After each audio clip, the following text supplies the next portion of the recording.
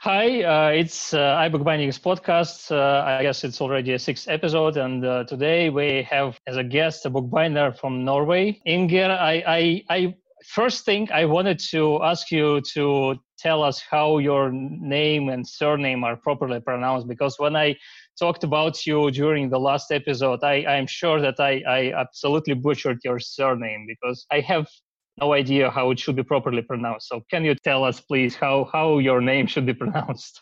Of course, you pronounced my first name very good. My name is Ingeir Djuvik. I'm 65. I live in Stavanger, southwestern part of Norway. I've been a teacher at the college for 28 years, doing graphic design on programs. Earlier, I also taught drawing, color, even comics. And my hobby, or should I say passion, is bookbinding. I'm very glad that you invited me, Stefan. That was an honor. You honored me before with a page of my books. I'm very, very happy for that. It was a pleasure. It was a pleasure just to look at your works and to prepare the post, because I had to browse through many of your bindings and your works and all the small details. It's often so beautiful. So it was my pleasure to post about you. Thank you so much. And also joins us from Moscow my co-host Pavel Voronin. He will also take part in this discussion and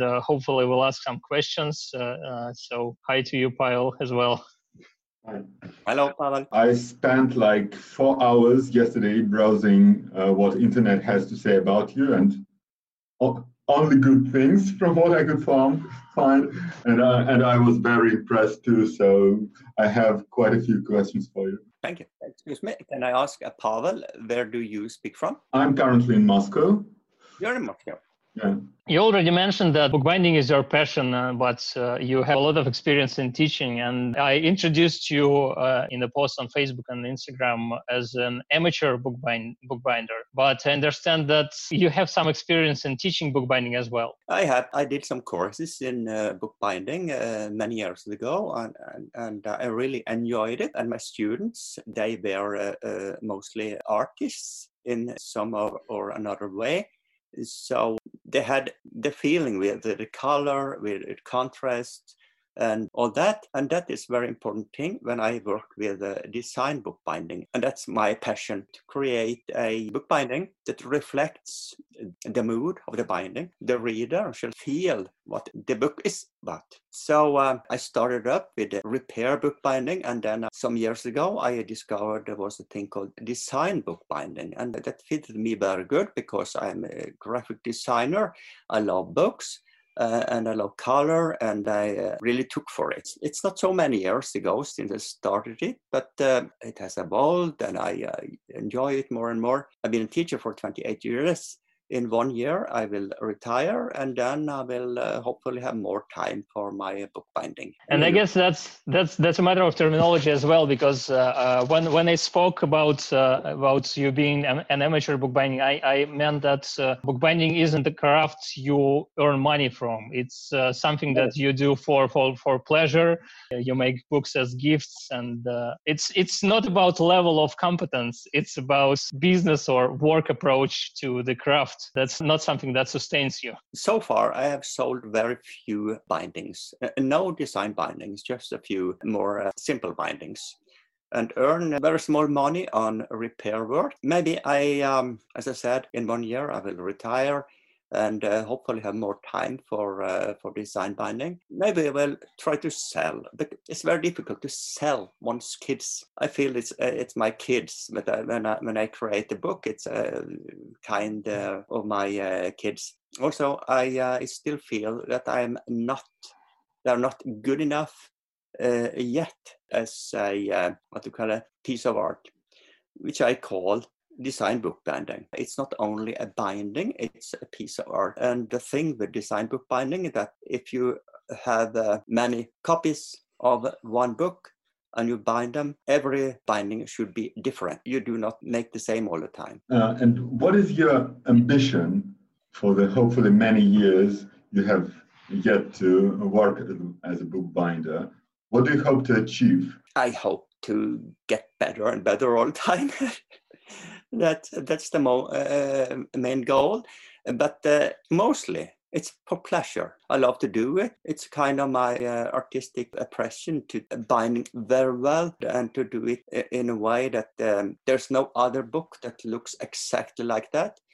And I want my bindings to last for hundreds of years. I use the best of materials and I use the best of techniques. So if you treat them well, they should last for quite some 100 years. And I like Matisse, who till his last days was saying that he thinks that his best work is yet to come, who was always hoping to invent something new and not just polish his craft, but also try new things. What is your main focus professionally? I mean, what gives you most pleasure when you do some process as good as you've never done it before, or when you invent something new, when you try something new, when you experiment? Yeah, both. When I see that the last book I bound in every aspect was a little bit better than the one I bound before, yes, to develop the craft and the art of bookbinding. That's what drives me. And as I told on a little mini documentary before, I work very much with the computers in my work at school. I always loved to use my hands, and bookbinding is kind of meditative because it is so slow. You can't do bookbinding quick. You have to slow down and come into a pleasant bubble, if you understand what I mean. You forget the world around you. Then you see the finished book. Hopefully, I feel happy. Sometimes I feel I'm not so happy with many things, because I guess many of us are our worst critics ourselves. Perhaps you could talk a bit more about your passion for design of a book, because bookbinding doesn't just involve graphical design, I mean what it looks, but also how you use the book. Yeah. Is there something still to be done about the books? The books have been around for what, 2,000 years now. You mean about experimental structures of books or something like that? Yes, Right. yes. I mean, is there something new to be done about bookbinding? Not just about how it looks, but how you use the book. You mean about the structure, about how a book is built up? Yes. Many years ago, I read or heard someplace that someone said there are only two inventions in the history of man that was so perfect it hasn't been possible to do it better. One of it was the wheel, the other was the book. Because the structure, the function of the book has been virtually unchanged for about 2,000 years. So there has to be something about it. I see sometimes that some try to experiment with the structure itself, but it doesn't, I don't like it too much. I like it the way it is, but to make a beautiful wrapper for it, if you will. Do you think the binding improves the experience of reading a well-bound, beautiful book?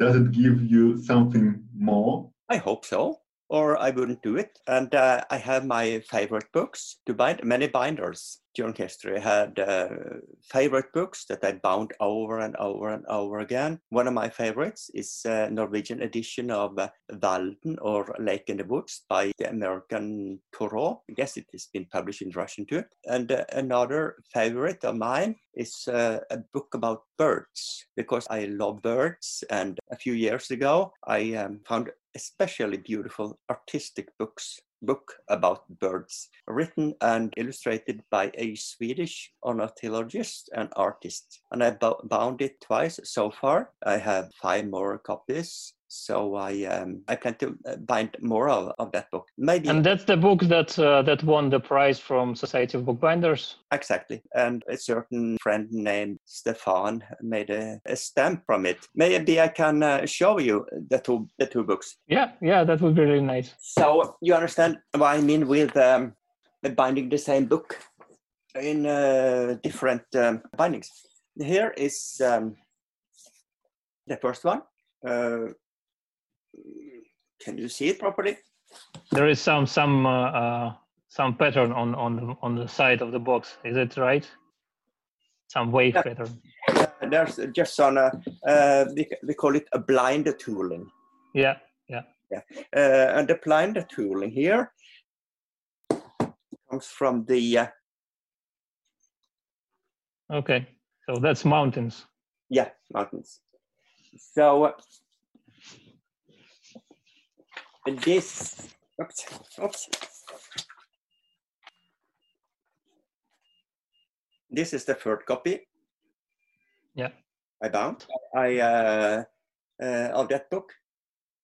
I used some beautiful. This is called. Oops. Let me see. Can you see? It's called paste paper. Heard about that? Paste paper is a creative technique. And these papers were made by a good friend of mine in Barcelona, Barta Santos Pinet. She's an expert in that, and that was one of them. I also was impressed with your colored edges and how they work together with the end bands on your books, because you often try to continue the pattern from the colored edge to the end band and vice versa. So yeah, that's an. I was inspired of feathers. Yeah. Feathers of birds. That's one, and then we have the other one, the same book, different binding. And they were both made using leather inlays. Yeah, or mostly onlay. The difference between the inlay that you cut through the leather and put pieces into it. Onlay is when you use very, very thin leather and paste it on top of other leathers. I can explain you better later if you wish. And do you design the drawing yourself, or? Yeah, of course. And then you manually cut it. You don't use computerized machines for that? I use computers when I design it.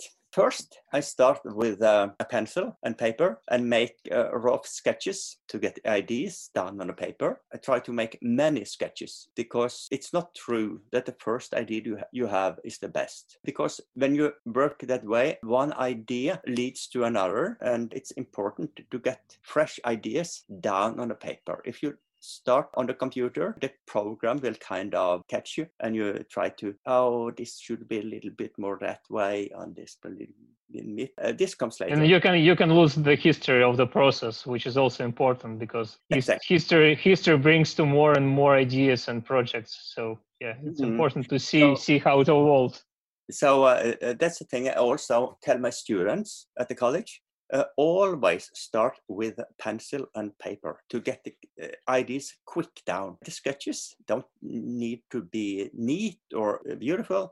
The important thing is to get the ideas down quick, and then go to another idea, and then you can start to your work can start to evolve. Yeah, and I would like to show you here too. I used this book, as you said.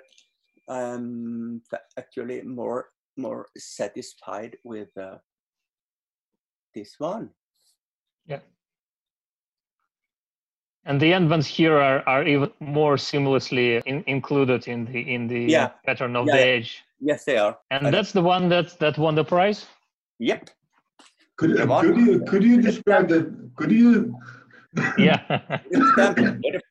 With a postcard from my dear friend Stefan in Leiden. Yeah. my son said, look, here we have a Russian postcard from the Netherlands with a Norwegian book on the stamp. That's what I call international. Yeah. And again, let me show you this one. This is again the paste paper from Dr. Santos Pinet. I think it matches this book extremely well. Both the colors and the shapes. Here I see a forest in snow. I don't know if you can see that.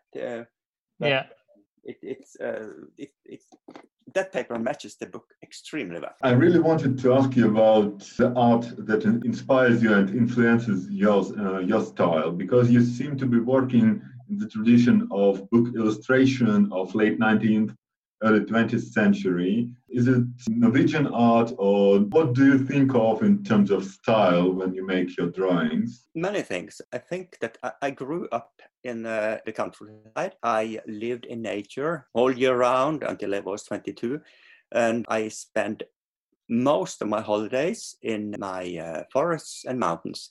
So no doubt nature inspires me very much. But I will also say that there's a style called Art Deco that I find very inspiring. It was a design style from about 1910 until 1930, 40. Guess you heard about it. I love Art Deco. It's a very decorative. It inspires me. But nature definitely inspires me a lot when I do my bindings. And it's therefore you find nature on almost all my books, because I choose these books to bind. We definitely can see that nature and aspects of nature and elements of nature often are parts of your book designs, and I think they're always implemented with such love and attention to details that's quite inspiring in itself. So, Yeah, thank you. And I think the Art Deco influences are also very prominent, because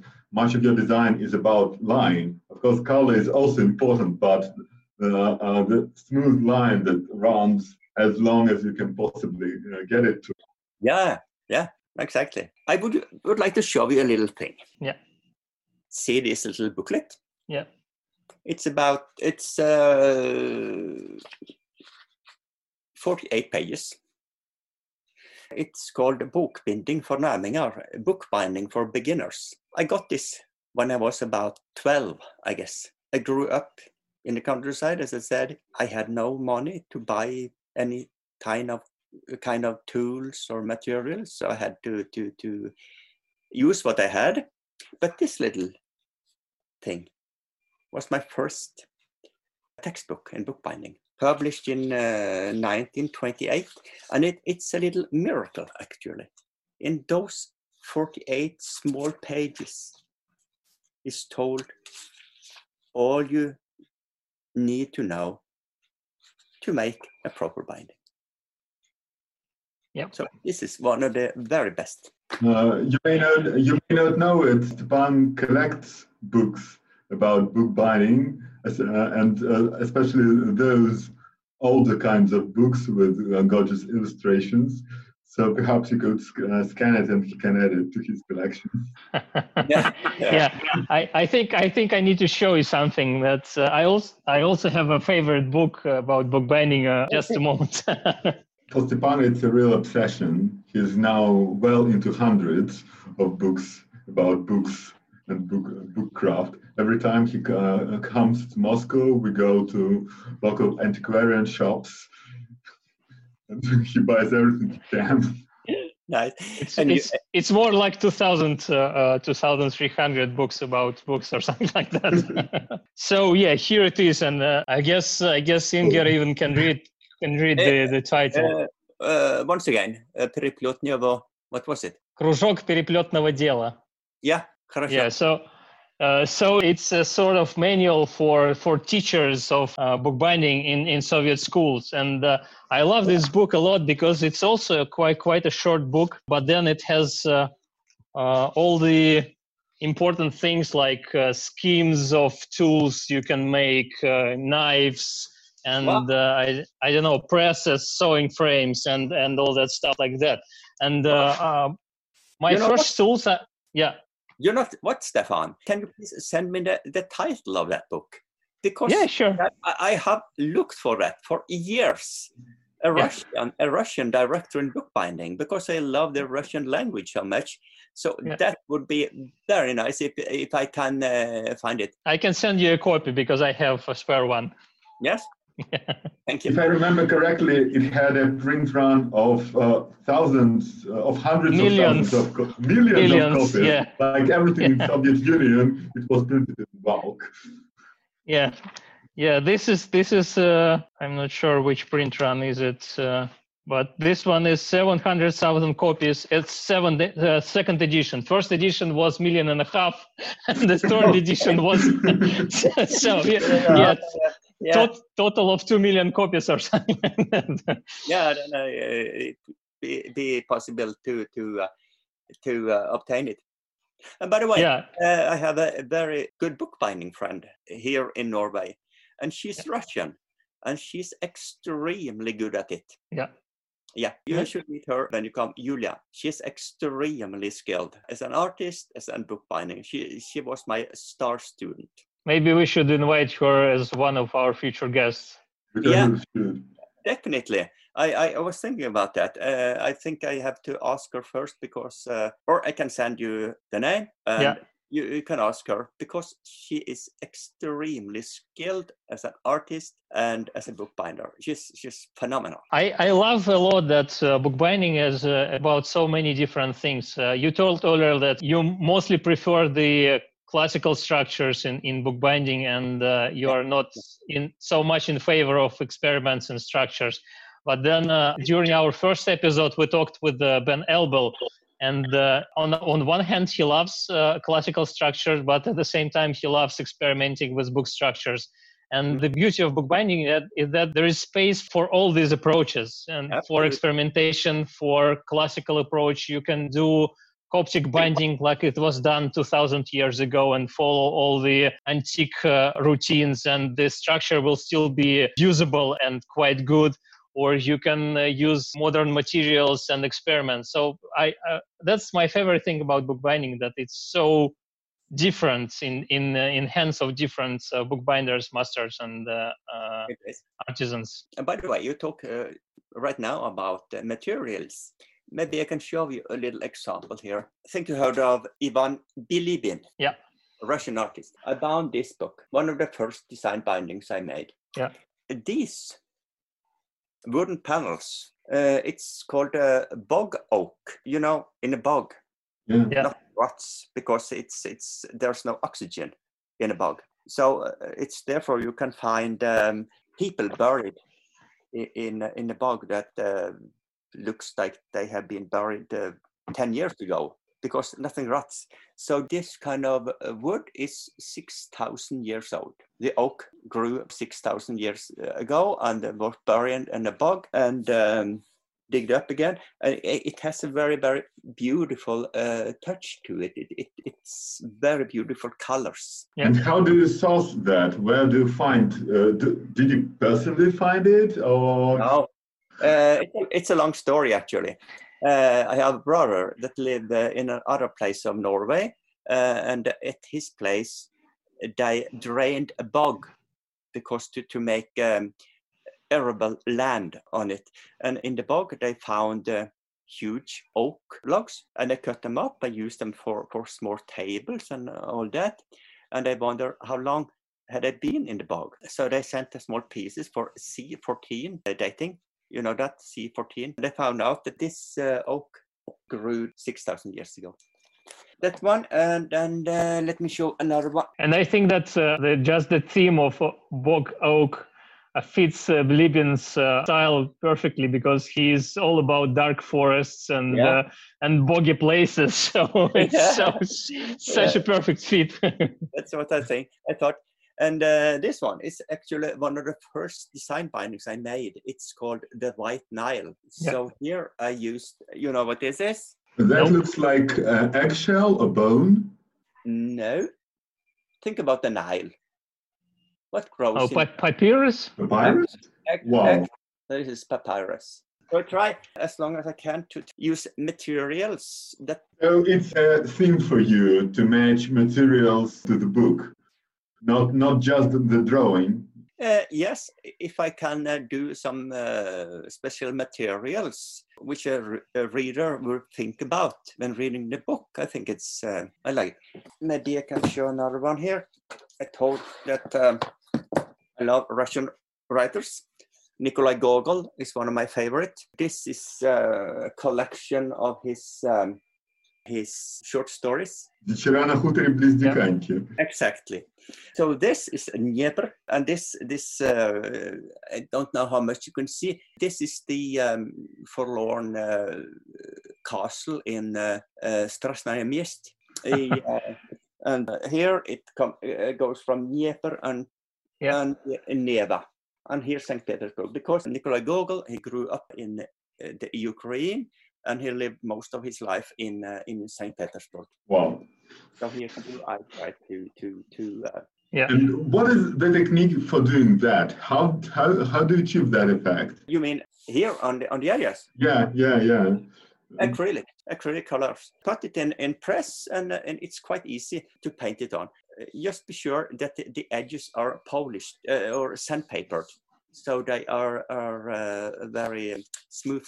So this is no magic at all. It does look a bit like marbling, but And do you use gilding? Do you work with metals at all? I tried gilding once, and I didn't like it because I'm not so fond of gold. Because I think I like this kind of edge decoration better, because it can tell a little bit about the book. What does some gold tell about the book? So I'm not fond of gold. I tried it, but I don't like it. You told earlier that you started your modern run with bookbinding with fixing some book or some book repairs. But then you told us that you are with bookbinding throughout almost all your life, since 12 years old. So your current bookbinding experience, when did it start? When did these repair projects were made, your first repair projects? Well, as I said, I did very simple bookbinding when I was on 12 to 15, 20-ish. And then I was away from bookbinding until I was, 35 or 40. So it's just about 20 years ago since I started up again with bookbinding. And then it was only repair work for my college's library. And then I found out I had to learn a little more. There are many good textbooks in bookbinding. And one of those books told a little about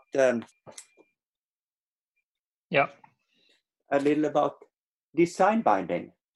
And I thought, wow, that looks nice. That's design, and it looks really fascinating. So then I started up, and only with the textbooks, I have learned everything virtually with the help of textbooks and trial and error. So that's absolutely possible. So you've never had like a teacher or a colleague who you cooperated with and exchanged professional tips? Never. I have very good friends and very good advisors now, especially in Britain. Paul Charles Del Rue, thank you very much, Paul. And Glenn Malkin, thank you, Glenn. And others that I can ask for advice. So it's very much up to yourself. If you're interested and have the possibility and patience. And that's one thing I told my students at the bookbinding course. There are two things you have to know. You have to be patient, and you have to be accurate, because bookbinding is very much about that. You can't hurry about in bookbinding. And that's one of the things that I like so very much with it in this hurried world and with so much busyness around. It's just beautiful to slip into one's bubble of slow bookbinding. I find it rather nice that you yourself never needed a teacher, and yet you're clearly enjoying being one. So you like to teach other people. Oh, sure. Yes, I've been a teacher for 28 years. I love to teach, definitely. And teaching bookbinding, that always sounded rather strange to me. How can you teach a craft? You can only show the basics, and then Absolutely. We start with the basics. And I tell my students, you have to bind so and so many books before you have the basics, and then you can build upon it. And have many of your pupils gone on to a professional career in bookbinding, or is it Not, so? It's not. mostly like it is for you, hobby. Yes, exactly. You named one of your pupils, Russian lady, but were there any others that you are proud of, that you respect as bookbinders? There are, but I'm not so sure if they would like I mention them. You mentioned Paul Delrue and Glenn Malkin. Yeah. They themselves are also amazing, astonishing professional binders. And if anyone is curious, they just should check their accounts on Facebook, because both of them post things from time to time, and it's quite amazing to follow them and to check their work. It is, and they are also very, very kind and helpful. Yeah, so, that's true. Yeah. I want to ask you another thing. I know you said your books are like your children, so asking about a favorite one is probably not a very polite question, but still, maybe there is one you enjoyed making most, or maybe you enjoy handling most now? I think my favorite so far is this one, the second bird book. I also enjoyed binding 3 copies of, this is 1 copy of the Norwegian edition of Walden, or Life in the Woods, Henry David Thoreau. Guess it is translated into Russian as well. So I bound 3 of these with different designs for my 3 kids. Yeah, this book is also amazing. You shared some photos of all 3 books, and so here also is I love the face paper of Barta Santos Pinet in Barcelona. And I also made a original drawing to be bound with the book, original drawing by myself. This book is very beautiful and very peaceful, and tells about the joy and peace of being in nature. So one of my favorite books. It's called the Nature Lover's Bible. I love how you made the leaves on the covers. They create this feeling of space and relaxation and nature all in one. Thank you so much. And on all these 3 books, there are 3 birds, because I have 3 kids. Okay. So these are the birds are called swifts, my favorite birds. So I think these are some of my favorite books so far. And were you working on all 3 at the same time? What is your practice? Do you normally work on only one project, or do you have several projects? It depends. Sometimes I have only 1 book, and sometimes I have 2 or 3 books, and different stages. I find it quite relaxing to have different stages to work on, because sometimes I am in the mood for doing this, another time I'm in the mood for doing that. So it's quite nice to have at least 2 books to work with at the same time on different stages. And speaking of different stages, I know for a book to look perfect, every single stage has to be made right. Yes. Do you still find any of the processes involved difficult? Maybe if not difficult, but demanding your concentration most? All of them. Yeah, that's very correct what you say, Pavel. Because in design binding there are very, very many steps, and all the steps have to be made very accurate, or you can end up with 1 millimeter here, 1 millimeter there. It can end up in a rather nasty appearance. One of the last design bindings I made ended up with, I was not satisfied with it at all. And I kind of could not understand where it happened. But somewhere in the process, I was not accurate enough. Well, many people wouldn't see it, but I see it, because I think most of us that work with things like that, we are worst critics ourselves. Yeah, that's true. Do you have anything in works now? Do you have any plans for taking part in any future competitions or something like that? I have. There are two bookbinding organizations in Great Britain. One called Designer Bookbinders, and the other called Society of Bookbinders.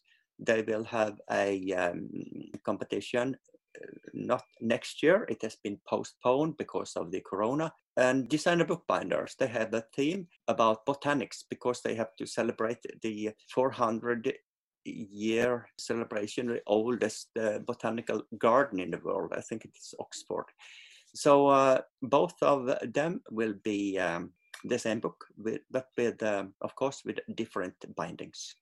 Sometimes it's much more difficult to find a theme to decide what to make. For example, it's called Aure Trout. It's a little silent story about a trout from egg to frying pan. So here it was not easy, but not too difficult to choose what to make. I got to have a trout and some reeds and water and all that. But I think it's important to show the back cover as well, because there is this circles of waves there, and it's such a beautiful small detail. Yeah.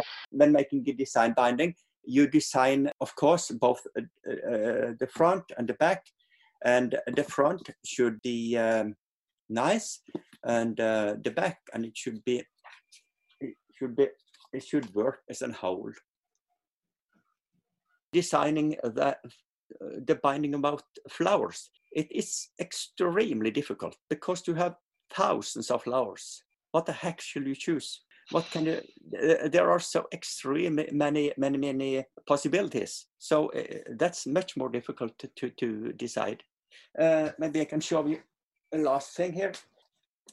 This is a book about Viking mythology. Can you see it? Yeah. So it's Yggdrasil and Odin's Raven. Exactly. You knew it. Very good. And the three here, you know that too, Pavel? Yggdrasil. Yes, exactly.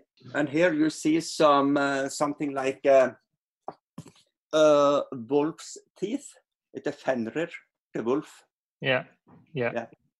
So I tried to bind a book about Greek mythology a couple of years ago. I had to give up for a while because I could not decide what to show on the binding because there are so many pictures that you can use. Well, I see that most of your bindings, or maybe all of your bindings, have boxes as well. Oh yeah, sure, of course. I always do boxes for them. Do you like the process of making boxes? Is it That's okay, and it's very important to make boxes for these kind of books because the leather, some of the leathers are not so what do you call it, color. The light will wash away with too much light. So it's very important to have make these boxes. That's a good piece of knowledge. Have any of your books ended up in public collections, in museums or libraries? Because most of them look like they could be there. Only one, exactly. And that was one of the first I made many years ago. It was a library here in Stavanger that had a big book about old silverware. And they could, of course, not pay anything because there was not money to pay. So I took upon it like a training. That's the only book that is in a library.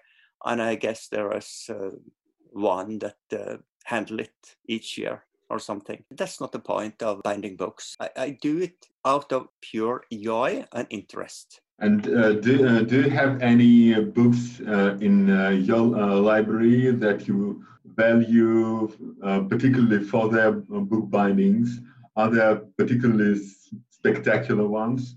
Maybe made by your friends or something you collected over the years? Not really, no. I could not afford that. There was a question on your Facebook feed about teaching online. Do you have any plans on having any courses in the future, offline or online? What are your thoughts on that? I actually have one in the United States, Barbara.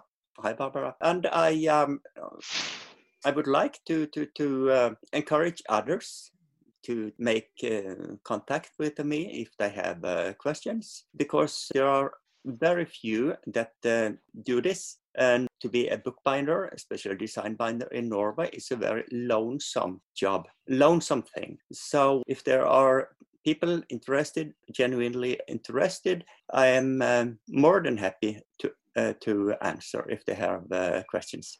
That's so nice of you. That's amazing opportunity for many. It's a pleasure for me too. I guess I'm mostly out of the questions. Pavel, do you have anything else you'd like to ask? I wanted you to ask about your tools. Most craftsmen have the tools they really love, or something they really value, something they have from a friend, or something they bought, something old. A friend of mine uses wood carving tools that are over 100 years old. Or do you make your tools yourself? Where do you get your tools? Because bookbinding tools tend to be rather specialized. Yeah, I was quite lucky. Some many years ago, I worked at another college, and we had a very skilled janitor, thanks to Norway. And I made a lot of tools and materials on my own in the school's workshop. So, Pavel, if you're interested, please contact me, and I can tell you how to find out of it and all that. And I think one of the most important tools in bookbinding, wait, this one, you know what that is? Bone folder. Yeah. I use it all the time. I use it all the time, yes. Yeah, and I guess your workshop is in your home, or how is it organized? You told me that you can send me some photos I can add to this video later. So actually, so far, all my books I have made at the kitchen table, on my kitchen, because I have a big room downstairs. In 1 year, I will retire, and I will fix it up as a bindery. But as long as I can do bookbinding only in afternoons and in weekends, I would not heat up a big room just for that. So in 1 year, I will. I have a lot of material, equipment, and one thing I will say that when you are interested in a really special thing like this, when you meet the right people, you will get a lot of help, because there are so few of us. And another thing, as a teacher, I can be quite annoyed by Facebook because my students, they go on Facebook when they are supposed to work. But Facebook is a miracle of thing when you work with a thing like this. Because in Norway, there are maybe that many that work with design binding. Yeah. So it could be very, very lonesome. Facebook, they have given me friends all over the world, including Stefan and now Pavel. So if you use it the right way, it's a very beautiful thing to use. Yeah, that's true. And I continue to be amazed of how positive and welcoming bookbinding and bookish community in general on the internet is, because there are a lot of different opinions. There is a lot of misunderstanding and angry stuff on the web. But when you talk with people of the book, with bookbinders, with printers, with paper makers, it's just a completely different world. I also have this very special experience because I sell bookbinding tools to many people on all the continents in many countries. And of course, when you are selling tools, sometimes there are situations when something goes wrong. And in 99% of cases, people are very understanding, they are helpful, they are nice. And I am always amazed with that. And I'm always so happy that I chose this niche to work in and these people to talk to and to work with. So I absolutely agree about that. Absolutely, couldn't agree more. I also like the contrast, how in a normal Facebook, you read your friend's page and it's politics, it's wars, it's problems, it's conflicts, and you read a bookbinder's friends list, and it's always positive. Pictures of books, papers. I mean, nothing bad happens in this world. This is a wonderful, wonderful retreat. So if you're in a bad mood one day, just go into a bookbinding page on Facebook. Yeah, that's true. Yeah, that's true. Pavel, anything else? I think that's it. I'm almost out of light. We're talking for more than an hour now, and I think that's plenty of your time we use for today. But yeah, if you have something you'd like to say, Ingeir, that's also your chance. Something to add? I will say to all the people that will see this podcast, if they think I can help or give advice, please be welcome to contact me. I'll leave a link to your Facebook profile so that people can reach out to you. And Very nice. That's I guess that's it for today. You can find all the previous and future episodes of iBookbinding's podcast on our YouTube channel and on audio podcast services like SoundCloud and iTunes and Google Podcasts. You can subscribe there, or you can subscribe to our newsletter on iBookbinding.com to get all the updates and to find out who our future guests are. Ingeir, maybe you can advise who can be one of our future guests. Do you have any professional bookbinders you'd like to see on our podcast as guests? I have mentioned a few already. You have Yulia, she's a Russian, in Stavanger, and I can ask her. Yeah, that would be really nice. And give Sophia a hug from me, Stefan. Okay. Okay. I'll say hi. And I should also say thank you to our patrons on Patreon. Some more people joined the crowd these past weeks, and it's really amazing that even during these hard times of lockdown, people decide to support iBookbinding. You can go there and check our collection of dozens of books about books and bookish things and bookbinding and calligraphy and all that stuff. That's open for free at least until September. And if you'd like, you can join the crowd of our supporters. It was funny last week because there were 3 Russian-speaking persons on the podcast, but we still had to speak English. But I guess this time we can say bye in Russian with you, with your help, Ingeir. Пока. Пока. Ciao. До свидания.